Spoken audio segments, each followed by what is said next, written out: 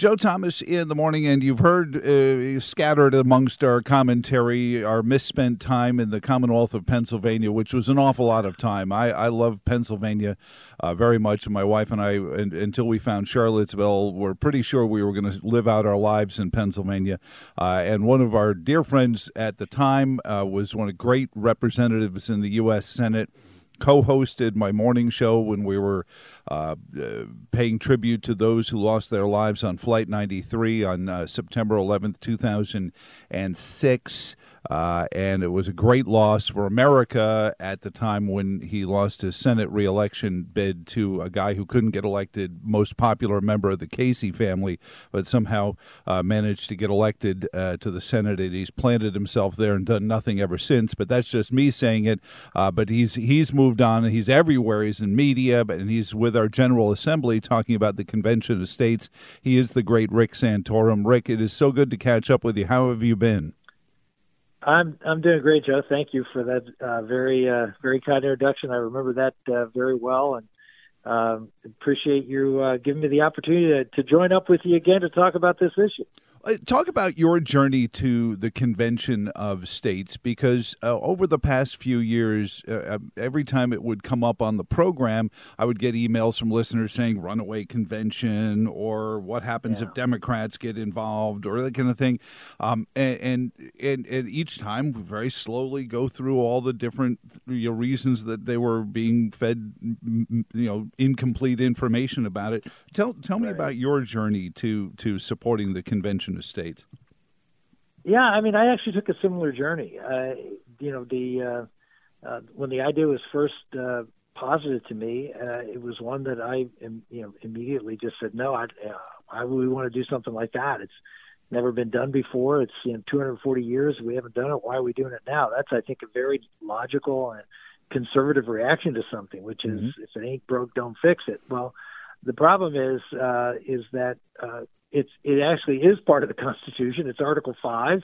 The founders put it in there for a reason. And one of the things that I did is, eventually when I just got so frustrated with Washington and how things were going there, and seeing now both parties engaged in ignoring the Constitution and spending money like there's no tomorrow, and usurping more and more power to Washington, and particularly to the presidency, that I started to look for, what can we do to stop this? And elections, we win elections, you lose elections, but things don't seem to change. That there's something structurally wrong with Washington, and so that's when I came upon this Article 5 convention, and again was very skeptical of it. But someone said, this is really what you need to look at, and I started to do the homework. And I would suggest that most of the people who are calling your show and expressing concern about this, just like I did, just haven't done the homework. And if you do the homework and you actually see what the founders' intent was, you see that that people who say I love the Constitution and the founders were great, except this, that doesn't really wash very well. That the founders put this in there because they knew a time would come when that the people would have to rise up through their state legislatures and fight a tyranny. Why? Because it's always happened. I mean, every republic has ended in a tyranny of centralization of power and authority, and return to authoritarianism. And we're on our way here in America, and the founders provided us a remedy for doing it. And for those who say, yes, I agree with you that we are on our way to a horrible end, but we shouldn't do anything about it because that might be dangerous. Well, I mean, when you're looking at over the abyss, I mean, it's probably best to try something that at least give the founders their due and give them the opportunity for something like this to be used.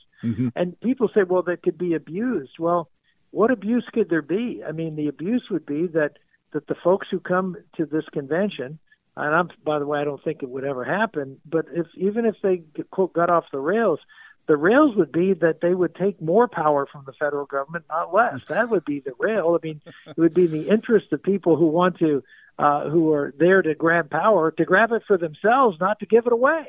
Right. I mean, so even their argument doesn't make any sense. Well, and that's the thing that I think finally I looked at and I realized that Article 5 specifically lists how to do it and the process, very similar to how you would amend when you were in the U.S. Senate, Rick Santorum on with us. And unlike the convention that gave us the Constitution, which was always the exemplar. They say, well, look at that. It was just supposed to fix the Articles of Confederation, not invent a whole new First off, that's a lie. That's a lie. I mean, anybody, again, redo the history, do the work. If you look at the original convention, the convention that was called in 1787 was called by the states. Mm-hmm. They always point to the fact, the Congress called it but the Congress called the convention after the states had already called it. Mm-hmm. So they were just trying to piggyback on what the states were doing so they could try to control it from Washington. Boy, does that sound familiar.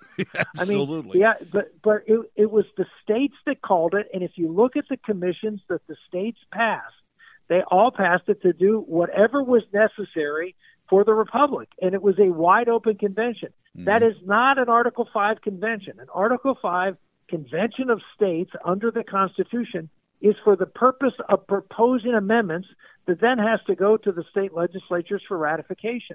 It can only propose amendments, and it is limited to what the scope of the resolution that calls the convention to do. And again, the idea that first off, that you would besmirch the founders in saying that they ran an illegal convention to create the United States what side are they on? That's not what happened. Number one, and we know that. Mm-hmm. There was a convention that was called earlier, the Annapolis Convention, and it failed. Why? Because the scope wasn't broad enough. It was talking about interstate commerce, and so they called one that was a broader attempt. So. Again, you go back and look at the history. You look at the fact that there have been conventions of states in the past. I mean, people are familiar with the Colorado River and the water problems in the West. Well, 6 states out in the West called a convention of states, not under Article 5, but it was a convention. Every state got one vote. The rules were the rules that have been put in place that have been used by conventions of states since prior to the founding. Yep. And we all know how they work. It's like, you say, well, in the Constitution it says trial by jury. Well, we don't know what a trial by jury is. Well, yeah, but you didn't need to define it in the Constitution because everybody knew what it was. Mm-hmm. And the same thing with the Convention of States. Everybody knows what it is. All you do is go back and look at the history, and you follow the history. You follow the precedent. Rick Santorum is on with us. He's helping the Convention of States folks talk to our Virginia General Assembly to get us to become the next state to join this. I think we're at 19 now. We need to get to 34, Rick, and I wish you all the best of luck. You know what these folks are feeling. And Jefferson, when he wrote here in Charlottesville our Declaration of Independence, our legal filing, he said it's understandable that people are going to grow accustomed to things being a way they are. And I think that really is where I sit when somebody presses back against the idea of an Article 5 convention is, I get it. I understand. This is what we're used to. Yeah. We're used to C-SPAN and CNN and the Congress and some senators standing there pontificating about something. And the idea that we can do it back can be a little frightening too, can't it? It is. I mean, we're used to Washington doing everything. Everything has been centralized. I remember when I was in the United States Senate, I would get a call from people because, the neighbor's dog was barking too loud. I mean, they immediately, the first thing we now think of is let Washington solve the problem. Well, that's just, ass backwards. I mean, that's just not how America thrived and succeeded, nor will it in the future. We need to get back to fundamental freedoms. We need to get back to local control, states, having flexibility to run their communities the way the people in those communities believe it, and not everything out of Washington, D.C., far removed from the problems at hand in every community in America. I know you are rooted in Virginia, not far from here in Winchester. You're from here, but so connected to Pennsylvania. I have to ask you about this crazy. I mean, here in Charlottesville, statues coming down. We're famous, infamous for that. But now William Penn, my God, how does this become a story? It's bureaucracies. I mean, this was a bureaucratic situation where, I always think, the first go-to is, as a conservative, is to think that the bureaucrats are woke and they're terrible people, and they're just bureaucrats, and they take the easy way out. They do stupid things because they don't think through it, and they don't have to because there's no accountability. You can't fire a bureaucrat.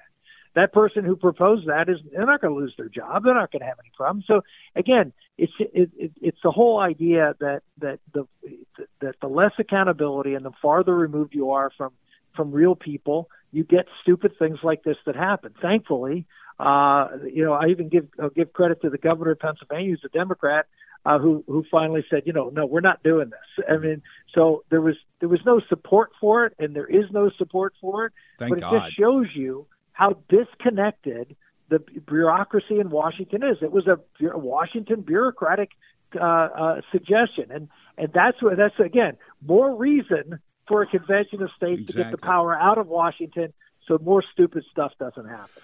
So what's next for Rick? I know you're going to go door to door, and when you come across Tom Garrett, give yourself a lot of time. He's a member of our House of Delegates. The two of you are cut from like the same bolt of fabric, I think. And all I would have to do is say Constitution, and you guys could probably go on for 3 days with each other. But he's a good, dear friend, and there's so many great folks there in the General Assembly. So aside from that, what is in the future? Because God, I miss a guy like you in our representation, because you always seemed like you didn't want to do it for us. You wanted to make sure we were free to do it for ourselves. Well, Joe, it's very kind of you to say, and I remember having many, many good conversations with you about a lot of issues when you were in Pennsylvania. And I'll be traveling a lot. I'll be in Frankfort, Kentucky next week. I'll be in Boise, Idaho. I'll be in Des Moines. Those are some of the states that we're focused on this year to try to get the Convention of States passed. So I'll be talking to a lot of legislators and talking to a lot of patriots who are as adamant as I am that this is something that needs to be done. And it is a grassroots, bottom-up organization that is, focused on trying to save the republic. And we're on our way. Well, I really appreciate you being on the team with us. It makes me, even feel stronger about it. I always point to guys like Mark Levin and Charlie Kirk, being on the team as well, and now having you on it, it's like we just, signed Shohei Ohtani or Bryce Harper. I'm sorry, I didn't mean to go outside of Pennsylvania. Yeah, I'll take 1% of their salary. How's that? Exactly. Rick Santorum. I'll take that deal. God bless you, sir. It's conventionofstates.com. Please find out more about us, and thank you for helping out with the Virginia General Assembly. Like I said, watch out for that Garrett fella. He'll chew your ear off. Okay. I hope to run into him. Thanks so much, Joe. God bless, Rick. Thank you, sir. Bye-bye. Bye-bye.